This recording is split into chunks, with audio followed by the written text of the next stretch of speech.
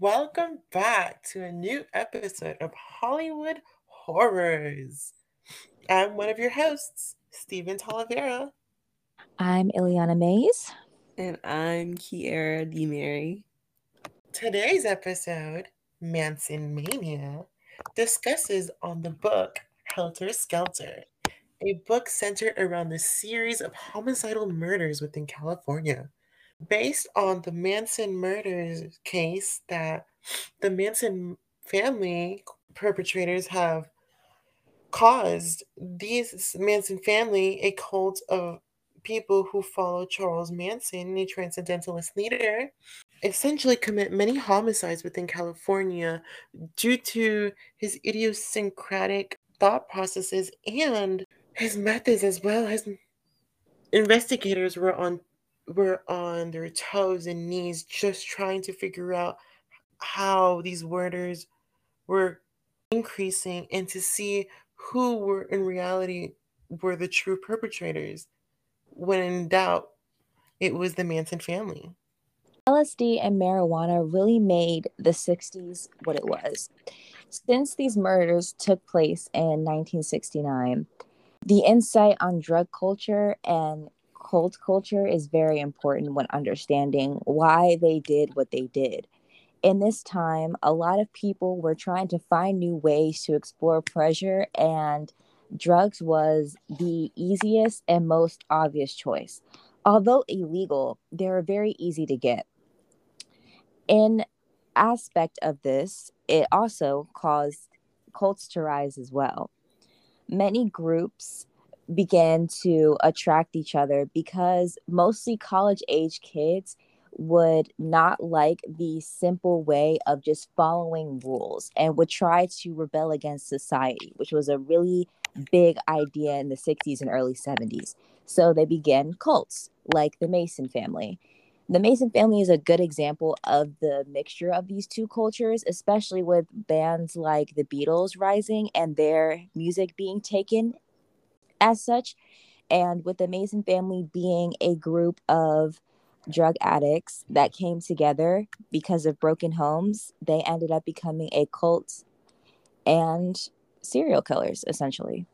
Vincent Bugliosi and Kurt Gentry are American lawyers and now authors that retell the story of the Manson murders that occurred in California in dreadful yet mysterious tones to people interested in criminology to generate hysteria and reveal the true story of the murders. Within Helter Skelter, the authors generated a voice in which captivated the readers within its hysterical ambiance.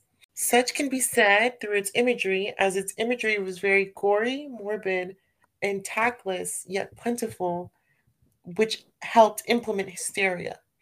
The imagery provided from the book Helter Skelter becomes quite vivid as it doesn't hold back on its details or flower up any of its gory depictions in the insanity of the perpetrators. For example, within the book, there are some from the book that states, I don't care if you're going to have a baby. You had better be ready. You're going to die, and I don't feel anything about it. In a few minutes, I killed her, and she was dead. This quote helps perpetuate that the serial killers within the Manson family did not hold back against their homicidal victims. Within this quote helps demonstrate how imagery portray hysteria through its plentiful details and allows the audience to essentially generate their own imagination through these details themselves. We can essentially say is that they become cognizant of how the serial killers essentially think, and they can even tantalize their own thought processes and put themselves within the situations in which the homicide. This, in turn, is because of psychological influences from the human brain itself. From an article called Conversion Hysteria Towards a Cognitive Neuropsychological Account from the website Oxford Academic, It states that the functional blindness of both hysterical and hypnotic varieties involves a dissociation between awareness and function of the kind which occurs specifically in subjects with blind sight and more generally in circumstances in which implicit psychological processes survive while explicit functions are impaired. What this states essentially is that you can think and feel something very explicitly, yet subconsciously you are thinking or feeling some other type of way. This helps implement how the audience is going through their emotions as they read Helter Skelter. This essentially helps with the imagery because I think one thing like how the murders are killing the actress Sharon Tate as she's pregnant, and subconsciously think that it's so gruesome and volatile that such depictions are just they're just so gruesome that they can picture it themselves, that they're right there in the scene. And this helps generate even more hysteria as it really exceeds their emotions and undoubtedly influences their whole thought process. The author's tone throughout the book is very gruesome and mysterious. This helps put the audience in a place of suspense and helps with the idea of a murder, which in itself is suspenseful.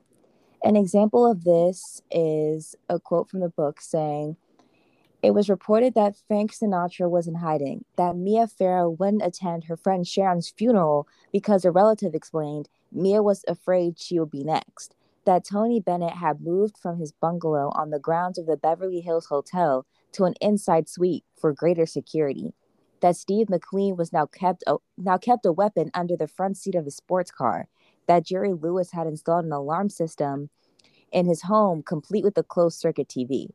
Connie Stevens later admitted that she turned her Beverly Hills home into a fortress because of the Sharon Tate murders that scared the daylights of everyone."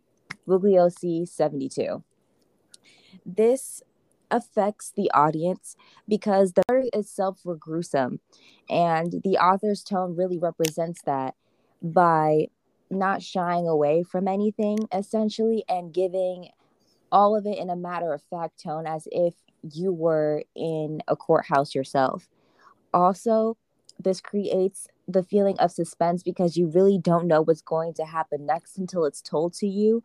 And it generates this idea of fear and hysteria within the people around these murders and part of the murders, as you are in the place of a prosecutor and then an investigator and then the killer. The author does this on purpose because, it is a mystery book.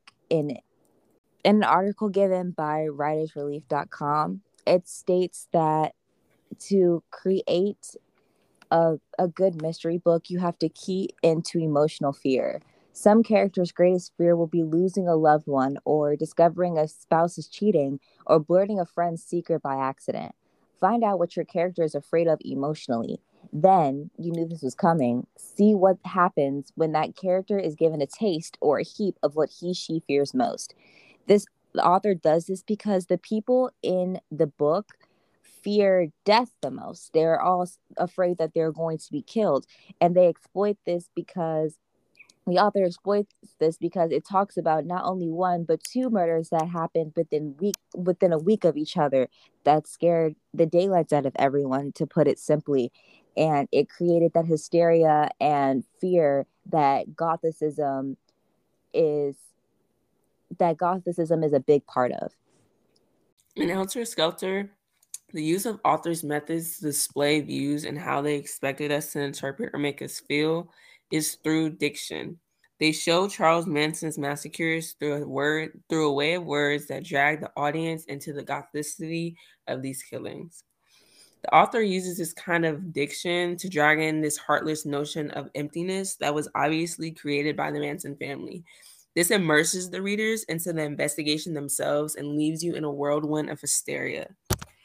The author really identifies the altitude of the murders by the Manson family in a way that kind of introduces cold-blooded imagery. In Helter Skelter, Bugliosi exemplifies this narration when he says, "She had wanted to cut out the baby. They wanted to take out the eyes of the people and squash them against the walls. We were going to mutilate them, but we didn't have a chance to."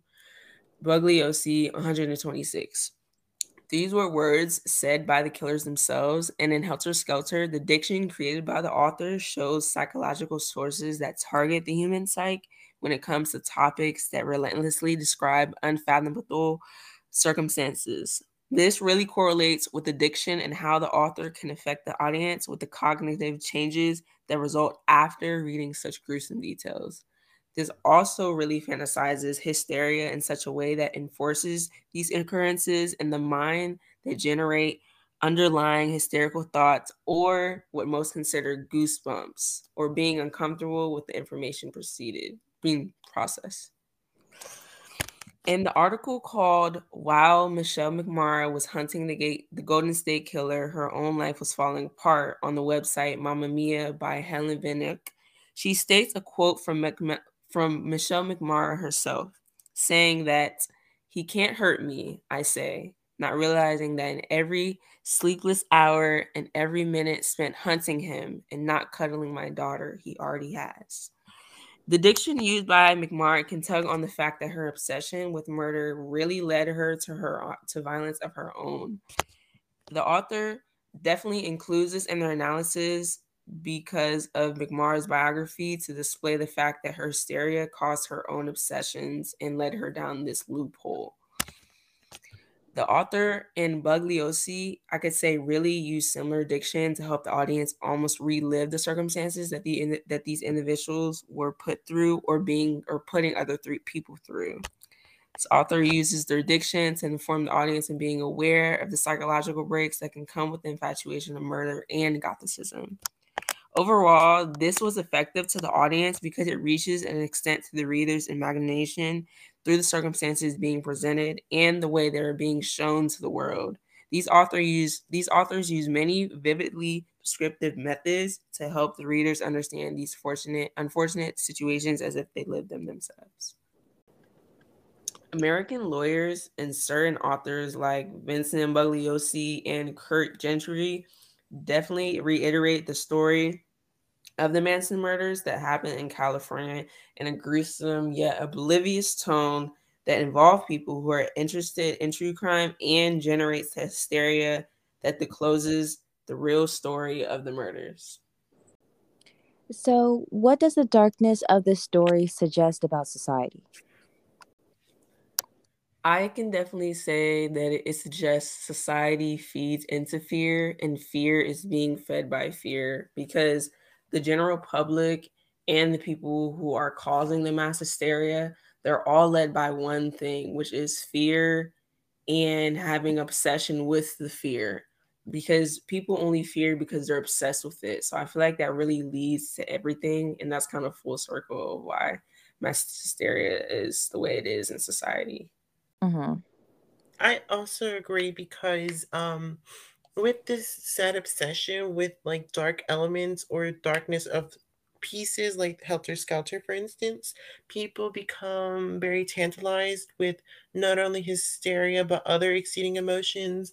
This obsession really just influences them to become very excited about these true crime stories or even more gothic idealism. I agree. I think that it says a lot about how really impacts the people, like how drug culture and cult culture, and even how the Beatles tied into this entire thing by like implementing the idea of a race war or a revolution. It really says a lot about how easily people are manipulated into thinking crazy things, because me and you probably would say like, oh, I would never fall into a cult like that, but many people, when isolated or or just coming into their own are very easily manipulative, and it's seen a lot throughout this book.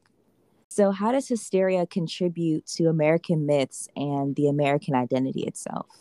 Hysteria essentially can be the origin of many American myths and many American identities because with hysteria itself, it generates fear within the general populace.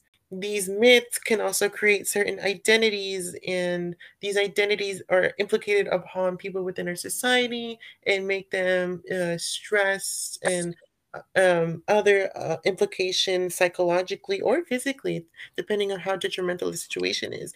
Hysteria is like myths are hysteria itself, a form of it.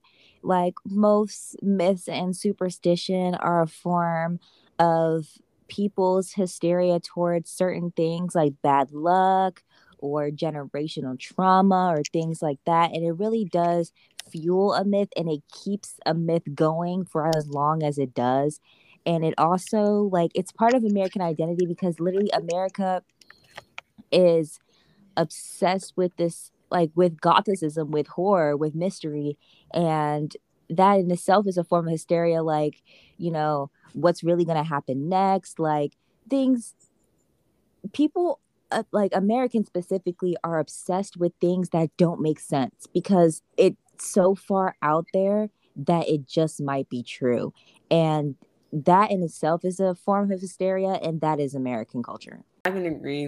Unknown is what hysteria is, and those hysterical thoughts definitely create myths in our day and age and also create the American identity, because without hysteria, we wouldn't be American. We wouldn't be like this identity that we claim to have as Americans wouldn't be what it is without having mass hysteria. It's like a balance of hell and heaven almost. Mm-hmm. Yeah. Would you guys recommend the book? And if not, why not? I can honestly say I definitely, in my personal opinion, would not recommend the book for someone like me, because I feel like in Helter Skelter, I wasn't able to latch on in the beginning and stay for the full ride. I have to agree with your statement because for me, the book is very digressive, so you sometimes muddle the ideas that they're trying to show you.